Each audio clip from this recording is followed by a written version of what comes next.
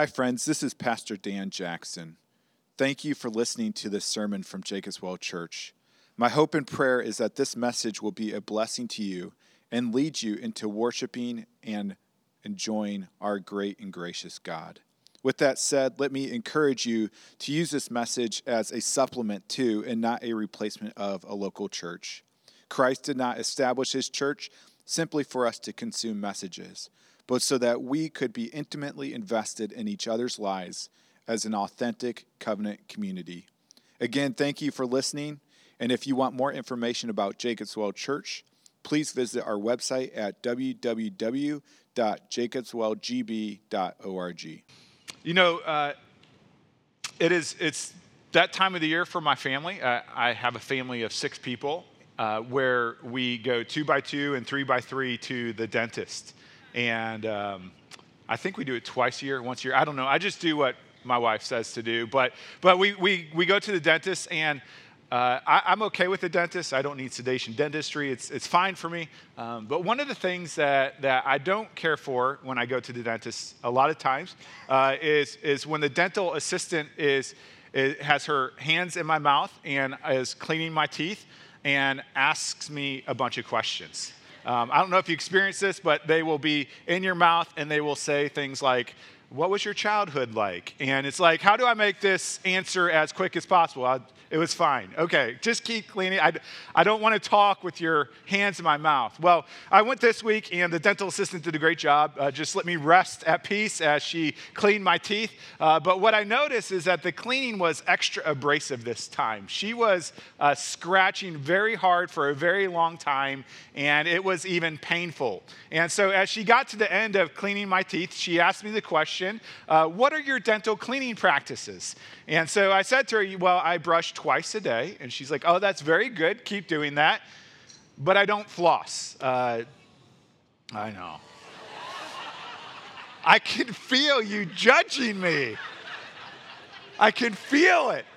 Oh, man. Let's close in prayer. All right. So I confessed my sin, that I don't floss like I should. To which she said, repent! No, she didn't say that. But she said, well, you really should floss because there's a lot of buildup on your teeth. And if you floss, it will get rid of that buildup. And you probably won't have cavities. I didn't have any cavities this time by the grace of God. But it will keep cavities away. So she said, just keep a box of floss by your chair that you sit in at night when you watch TV. And so she gave me this little box of dental floss. I brought it home. I put it next to my chair where I haven't used it yet. But I plan on using it. I mentioned this a couple weeks ago, but for the 7 churches, this is a spiritual check-in. A spiritual check-in in which Jesus is talking to the churches, and he is praising them for what they are doing good. He says, keep doing that. But then he also reveals the problem of what they're not doing wrong, their blind spots. And we all have blind spots. And so he's revealing their blind spots. And he is showing them how to turn from their blind spots and to walk in the way of faithfulness. And then he's making promises of heavenly blessings to those who turn from their sin and turn to Christ and pursue faithfulness to Christ in the midst of their situations. Today, it is Pergamum's turn to get their check-in from Jesus, their spiritual check-in from the great physician. And just as a way of reminder of where we've been, do we have a map up there? So John is writing from the island of Patmos, which is west of Ephesus. And so he starts by writing to Ephesus, which we covered 2 weeks ago. And if you remember, their problem was that they had lost the love they had at first for Christ and for others. He praised them for their doctrinal purity and that they wouldn't put up with false teachers. But their problem was that they had lost their first love. And then he promises to them heavenly blessings if they return to their first love in Christ. Then he writes to Smyrna, and so he's going along this postal route, you can see. And Jesus writes to Smyrna, and he praises them for enduring suffering faithfully. And he has no problems with him. He doesn't write any sort of rebuke towards them, but he encourages them to continue to follow Christ faithfully faithfully and fearlessly in the midst of great persecution and affliction, and promises to them that they will not have to taste the second death, if you remember that they will be with Jesus forever in paradise. Now Jesus moves continued north up to Pergamum. And that is the church that he is writing to today. And so if you would, please open up to Revelation chapter 2. We'll be looking at verses 12 through 17. In the red Bible, it is page 1029. Again, if you don't have a Bible, you'll need one. Grab one from the back under the offering basket and turn there, page 1029 in the red Bible. And just as a way of reminder, these letters are not written to our church, but they are written for our church. And so as we read through these letters to the 7 churches, it's a great opportunity for us to evaluate the church universal throughout the world, the church in America, the church in Green Bay, Jacob's Well Church, and even to evaluate our own hearts, to be encouraged in what we are doing well, but to also be notified or shown what we are not doing well, and then to be reminded of the promises of God for those who trust in Christ. And so that's what we have again today here to the church in Pergamum. So Revelation chapter 2, verse 12 through 17. And to the angel of the church in Pergamum write, the words of him who has the sharp two-edged sword. I know where you dwell, where Satan's throne is, yet you hold fast my name, and you did not deny my faith, even in the days of Antipas, my faithful witness, who was killed among you where Satan dwells. But I have a few things against you. You have some there who hold the teachings of Balaam, who taught Balak to put a stumbling block before the sons of Israel, so that they might eat food sacrificed to idols and practice sexual immorality. So also you have some who hold to the teachings of the Nicolaitans. Therefore, repent. If not, I will come to you soon and war against them with the sword of my mouth. He who has an ear, let him hear what the Spirit says to the churches. To the one who conquers, I will give some of the hidden manna, and I will give him a white stone with a new name written on the stone that no one knows except the one who receives it. Let's pray. Lord God, as we continue to read your message to your beloved bride, your church, may we receive it with humble hearts, God. Help us, Lord, not to be defensive or dismissive, but to be receptive to what you have to teach us today. We need your Holy Spirit to do that in our hearts and in our lives. And so we pray that you would do it as you have been so faithful to. And we pray this in Jesus' name. Amen. So again, Jesus, the great physician of our soul, is doing this spiritual check-in to encourage what they are doing well, to convict and to correct and to delight their souls in what is true. And so let's look through that, the praises of Jesus, the problems Jesus have, and the promises of Jesus. First, Jesus' praises for the church in Pergamum. Look at verse 13 with me.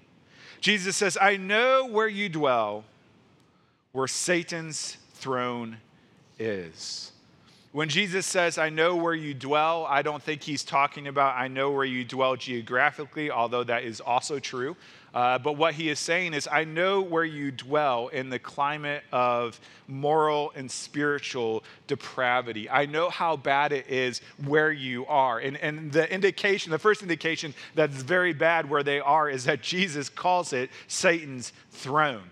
Now, what does it mean that Pergamum is Satan's throne? Well, Pergamum was known as a center for pagan worship.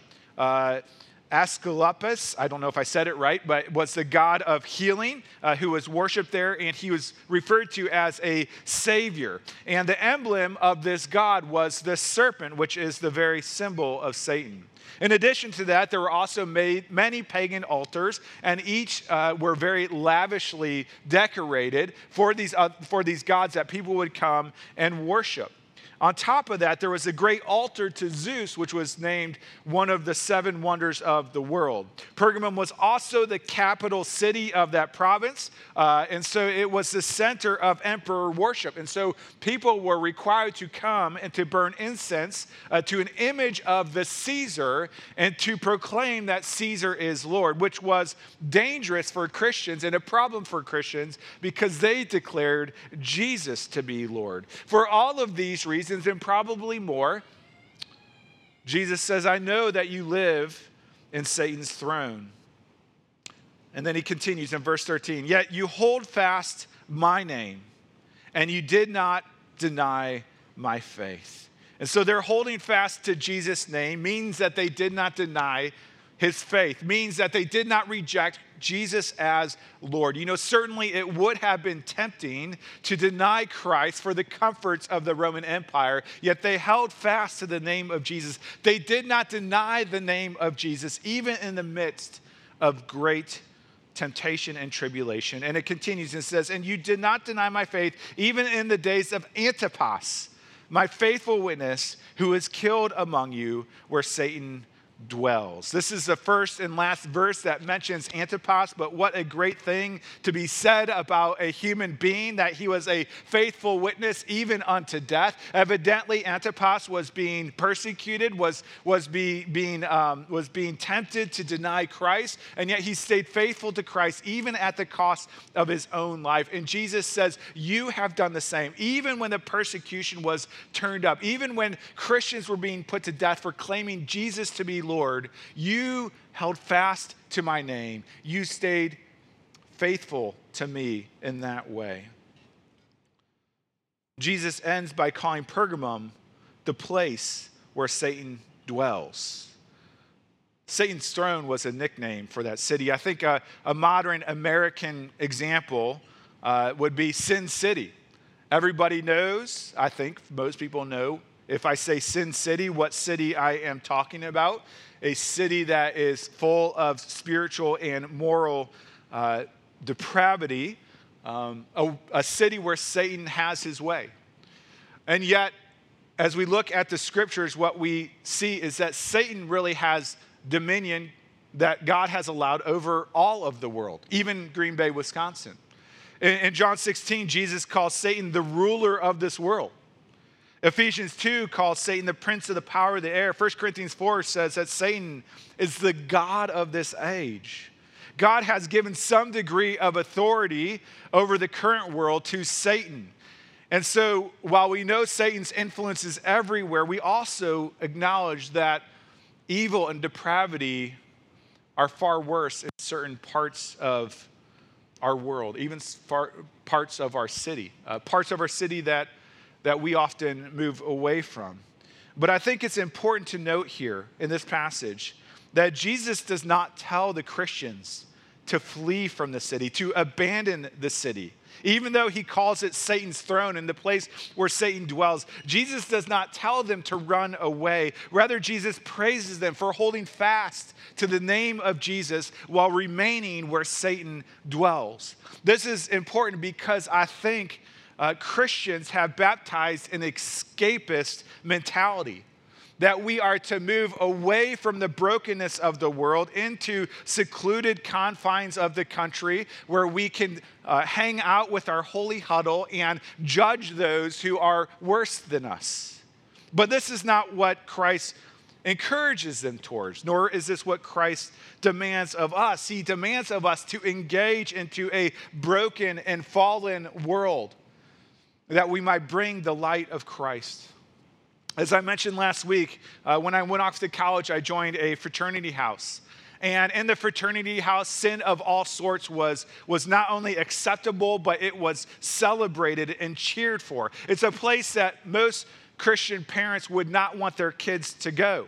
And so while I was there in the fraternity house, there were even Christians saying to me, you should move out of this fraternity house. You shouldn't be there. Look at how awful it is. But my campus minister knew better.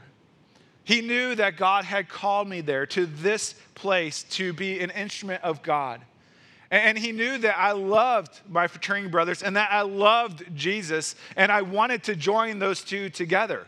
And so while I was there, by God's grace, was able to invite fraternity brothers to church, invite them to the campus ministry, to start up Bible studies in the fraternity house, and through being in Satan's throne, was able to bring others to faith in Christ.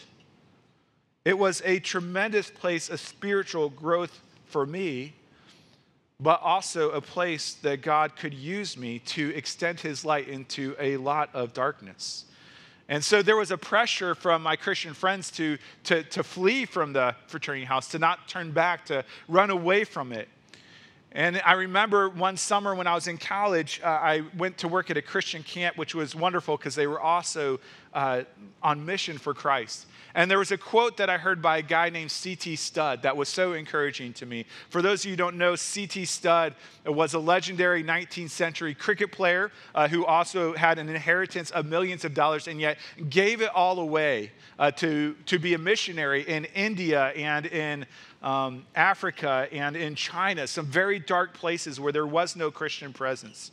And this is the quote that he said that was so encouraging to me. He says this, I think we have it on the screen. Maybe, maybe not. He said this, "Some want to live within the sound of church or chapel bells. I want to run a rescue shop within a yard of hell." Let me say that again. He says, "Some want to live within the sound of church or chapel bells.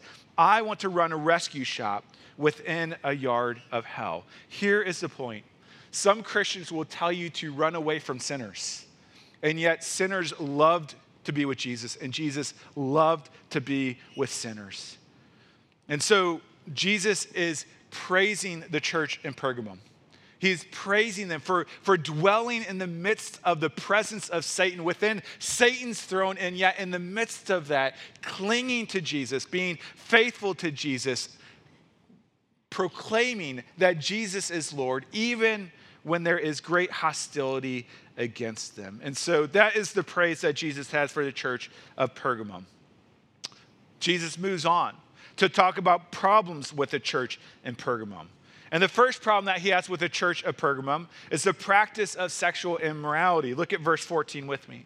He says this, "But I have a few things against you. You have some there who hold the teaching of Balaam, who taught Balak to put a stumbling block before the sons of Israel so that they might eat food sacrificed to idols and practice sexual immorality."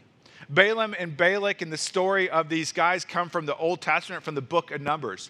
In Numbers chapter 20 through 25, Israel is in the midst of wandering in the wilderness for 40 years, and they come to the plains of Moab. And the king of Moab, a man named Balak, hears about Israel coming, and he is very afraid because he has heard about what Israel's God had done to the Amorites, how he had destroyed them. And so Balaam is very afraid of the Israelites, and so he goes...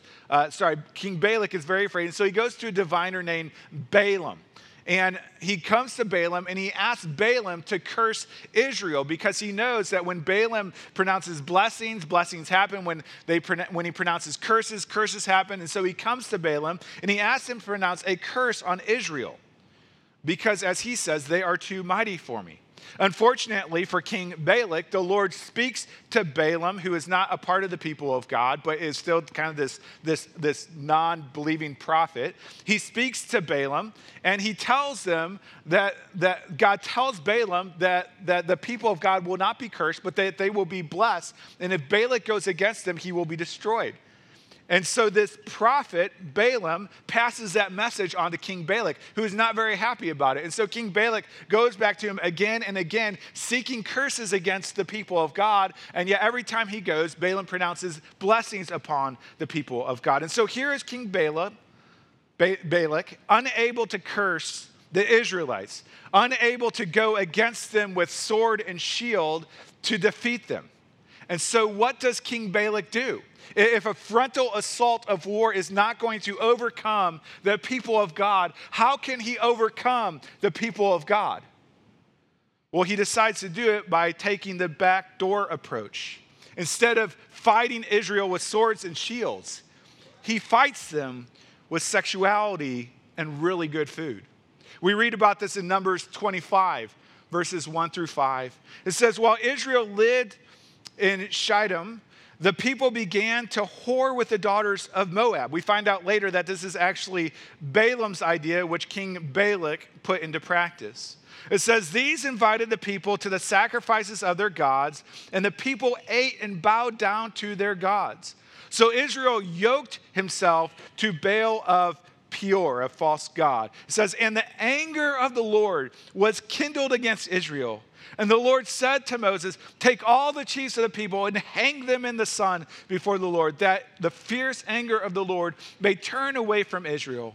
And Moses said to the judges of Israel, each of you kill those of his men who have yoked themselves to Baal of Peor. And then verse 9 goes on to say, those who died by the plague were 24,000. And so Balaam and Balak could not defeat Israel in a frontal military attack. But they were able to come in through the back door, through sexuality and really gluttony, to destroy the people of God. Not to destroy them, but to greatly diminish the people of God and to affect their relationship with God. And so as we look at Revelation 2, verse 14 through 15, this is the exact same thing that is happening in Pergamum. The frontal assault of the people of Pergamum telling the Christians to deny Christ was not working. As we just read in the prior verses, they were clinging and holding fast to the name of Jesus. And so Satan takes a backdoor approach to the Christians through sexuality and through gluttony and idolatry. He comes to attack the people of God. You know, this hits way too close to home in the church in America today. When Trish and I were in seminary, we were traveling and we were visiting a pastor at a church of our denomination. He was known for his faithfulness to the Word of God, his love for Jesus, and we set up this time to come and visit with him to see if there might be a position available for me. So we show up at the church, nobody is there, and so we drive to the manse, which is kind of up a hill. And when we get to the manse, a woman walks out, and then he walks out, and we say, hey, we're here. And he's like, oh yeah, I forgot. And we're like, hey, is that your wife? He said, no, it was a counseling appointment. And being a young seminary student, I'm like, I don't know any better, whatever, okay. Well, later we find out that he was in an extramarital affair.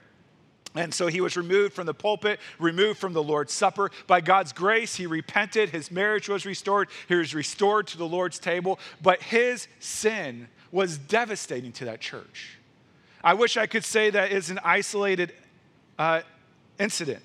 But we see this almost everywhere in the American church and in the church worldwide. I can throw out names like Ravi Zachariah or Jerry Falwell or other names. I don't need to throw those names out.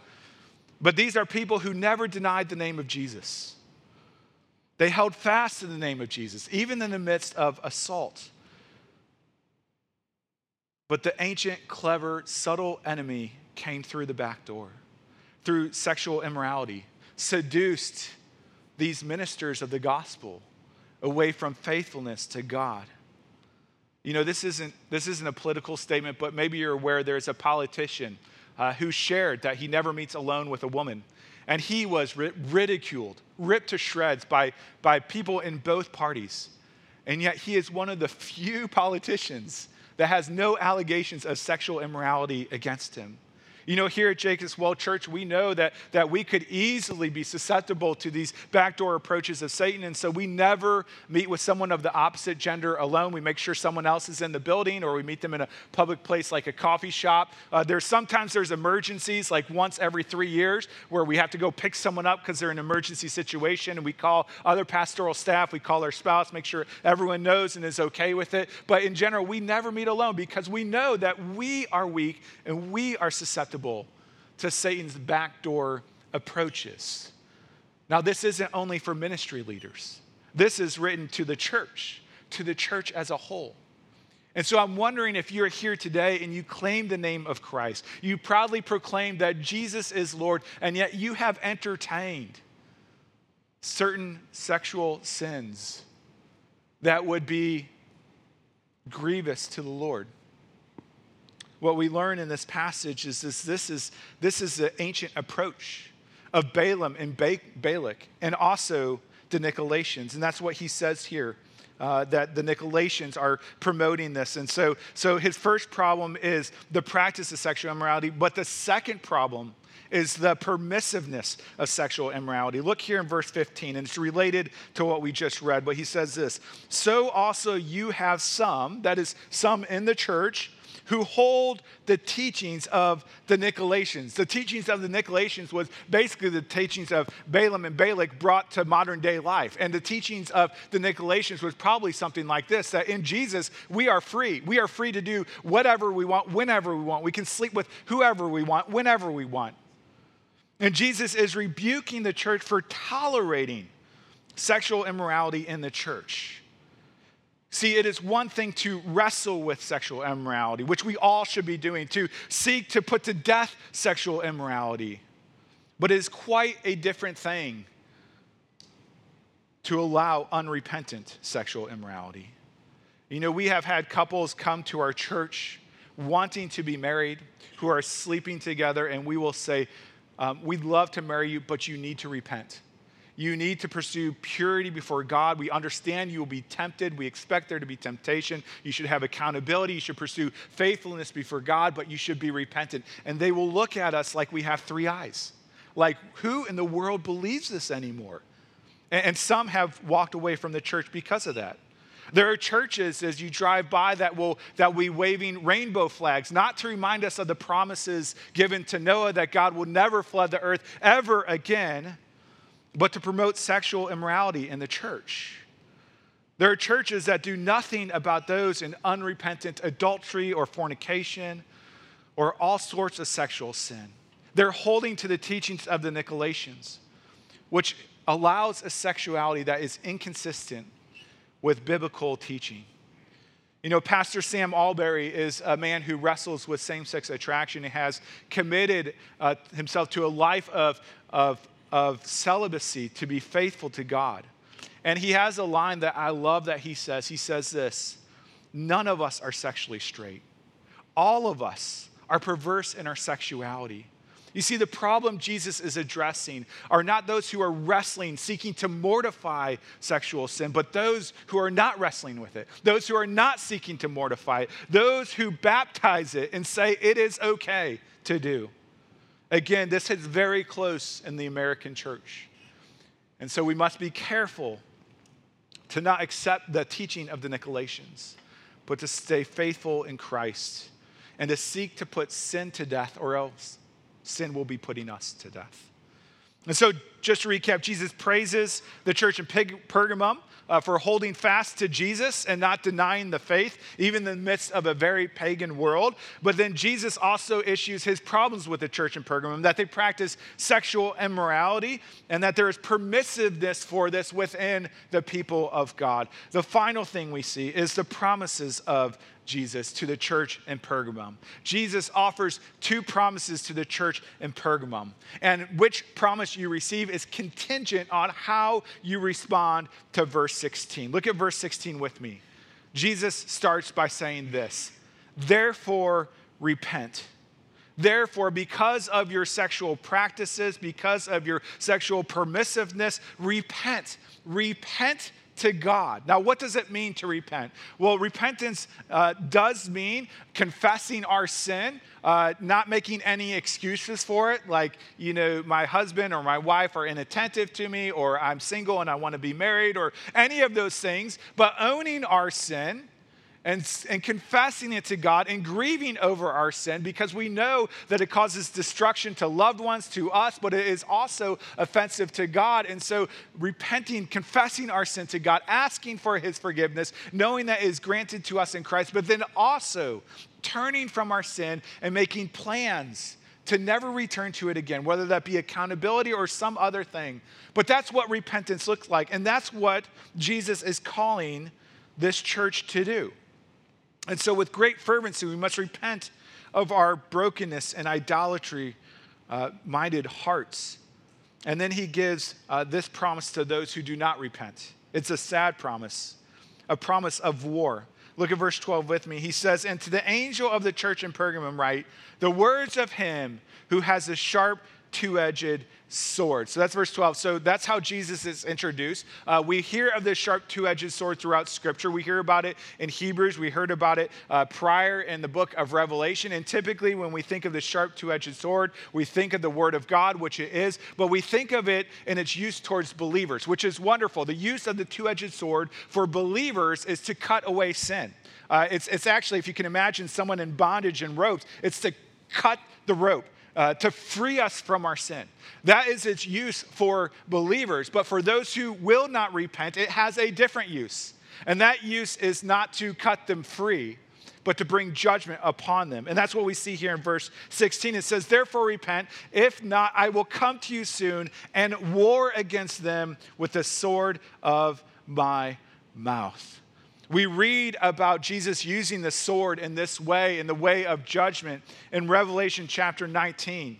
When we turn to Revelation chapter 19, you don't have to turn there, I'll read it for you. But in verse 15 it says, from Jesus' mouth comes a sharp sword with which to strike down the nations, and he will rule them with a rod of iron. He will tread the winepress of the fury of the wrath of the God Almighty. And then it skips down to verse 21 in Revelation 19. And he says, and the rest were slain by the sword that came from the mouth of Jesus, who was sitting on the horse, and all the birds were gorged with their flesh. And so this is an unhappy promise. For those who will not repent, the sword will come against you. The sword of God's word will bring judgment against you. And it will bring ultimately destruction. That's an unhappy promise. But then there is a happy promise for those who do repent. There are gifts that Jesus gives to those who repent. The first gift is hidden manna. Look at verse 17 with me. He says, he who has an ear, let him hear what the Spirit says to the churches. To the one who conquers, that's the one who is repentant, the one who looks to the blood of the Lamb. To the one who conquers, I will give some of the hidden manna. Now, just trying to be quick with this, the manna that we're familiar with in the Bible is the manna that is given to the people of God when they're wandering in the wilderness, that God brings down from heaven upon them to supply for their needs. That is the manna that we're aware of.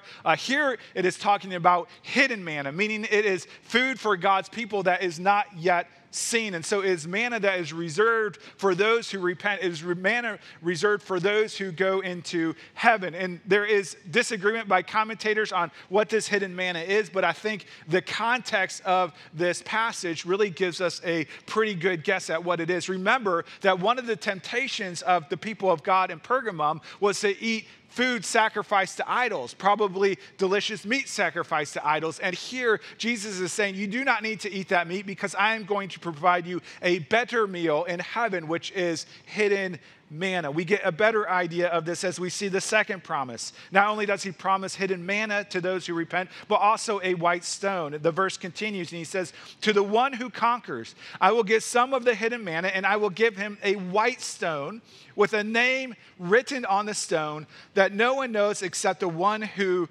receives it. Now, why is a white stone special?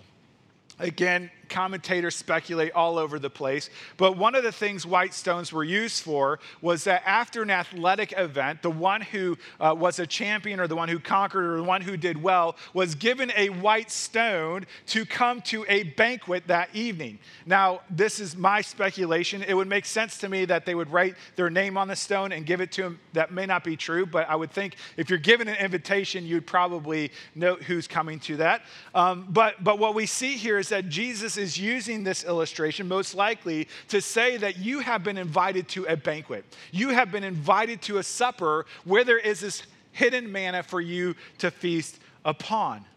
And so as we read on the book of Revelation, what we find out is that there is coming a supper for believers, for those who have repented and trusted in Christ for their salvation. It is the marriage supper of the Lamb. And so if you could turn there to Revelation chapter 19, because I want you to see this with me, the description of the supper that awaits those who are repentant and trusting in Christ for their salvation. Revelation chapter 19, verse 6 through 9. This is the description of the marriage supper of the Lamb. And it says this, "Then I heard what seemed to be the voice of a great multitude, like a roar of many waters, and like the sound of mighty peals of thunder, crying out, 'Hallelujah, for the Lord our God, the Almighty reigns. Let us rejoice and exult and give him the glory, for the marriage of the Lamb has come, and his bride has made herself ready. It was granted her to clothe herself with fine linen, be bright and pure, for the fine linen is the righteous deeds of the saints.'" And then says this, "And the angel said to me, write this, blessed are those," that is the repentant, those who trust in Christ. "Blessed are those who are invited," potentially with a white stone, "to the marriage supper of the Lamb." And he said to me, "These are the true words of God."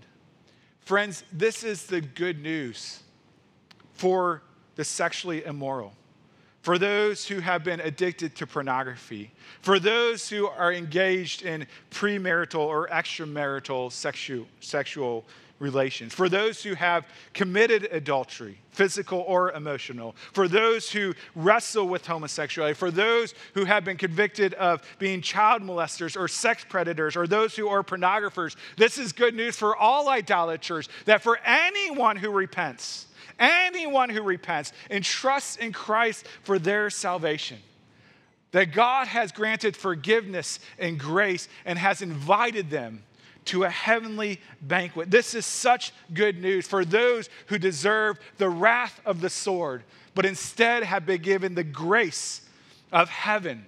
For those who deserve the judgment of God, but whose judgment has been taken upon Christ at the cross, that Christ has taken the cup of the wrath that we deserve so that we could receive the cup of God's blessing for all eternity. This is such good news that no matter how much you have sinned or how far you have sinned, that all who trust in Christ for their salvation can be forgiven and feast on the hidden manna with Christ forever.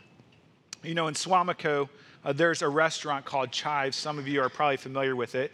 And I've heard rumors of this. I've never been there, but I hear that there's kind of this secret table with the chef. Maybe you've been there, I don't know. I think you probably have to shell out quite a bit of money to do that, and I have 6 kids, so that's not happening. But so you get to go and you get to eat this elaborate, amazing meal with the chef, and it's just this glorious supper.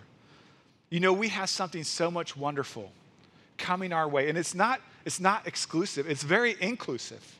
It's for anyone who repents. You don't need to have a lot of money. All you have to do is repent of your sin and trust in Christ, and you are welcome to this marriage supper of the Lamb.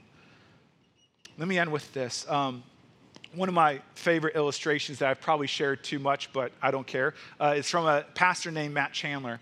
And he talks about when he was a freshman in college, and he sat next to this 26-year-old single gal in his class, and she had never been to church, didn't know much about Jesus, and so he started to dialogue with her about Jesus. And as they sought to minister to her, they would go and they would take care of her daughter while she would go out. Sometimes it was to be in an extramarital affair, but as they continued to minister to her, one of Matt's friends was playing a concert at a local place, and he was a Christian, and it was an outreach event, and so Matt invited this woman to come to the concert, and so she comes to the concert, and the concert's great, it's wonderful, but then a pastor gets up, and a pastor starts to preach about sexuality. And it was very much a fear-mongering sermon, not focused on the grace of Jesus at all, but just basically saying, shape up, right? And so his illustration was that he grabbed a rose and he said, look how pretty this rose is. And he smelled it and he said, it's wonderful. And then he passed it out and he said, I want you to pass this around. And there were probably hundreds of college students. And I said, I want you to smell it. I want you to touch it, feel how wonderful it is. And he passes it around. And so he gets to the end of his sermon and he has the rose come up front. And his big crescendo to the sermon is, who would want this rose, right? Who would want this? It's all messed up. The petals are falling off. It's broken. He's like, who would want this rose? And this is his big proclamation for why we must stay sexually pure. And yet, Matt Chandler says, in the midst of that proclamation, it took everything inside of him to say, Jesus wants the rose. That's the point of the gospel, that he who knew no sin became sin for us, that we might become the righteousness of God. Jesus wants the rose. Friends, the good news of the gospel is Jesus wants the rose. He wants us with all of our brokenness, all of our sin, all of our staining. So he calls for us to repent and to trust in Christ for our salvation. You know, there's a day coming where the marriage supper of the Lord will be something that we will be a part of.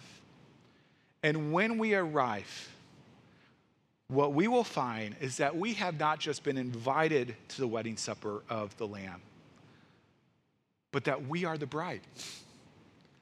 We are his precious and beloved bride who has been washed by the blood of Jesus and made white as snow. Christian, hold fast to the name of Jesus. Even in the midst of a satanic world, repent of your sexual immorality and permissiveness and set your heart upon Jesus, our great groom, who has prepared for us a supper in heaven for all eternity. Let's pray. Lord, we come confessing our brokenness, knowing that it doesn't have to define us, that it doesn't have to rule us, that it doesn't have to enslave us, that it doesn't have to condemn us to hell for all eternity. And so we come repenting of our sin, knowing that your righteousness is applied to us, that you have paid for all of our sin upon the cross. And that for us, because we come repenting, even with weak repentance, because we come repenting, that you have prepared for us a meal, that you, our groom, will come and dine with us, your bride, and we long for that day. Lord, help us to be satisfied in your love, that we will not pursue other loves that are destructive to us and dishonoring to you. And we pray this in Jesus' name, amen.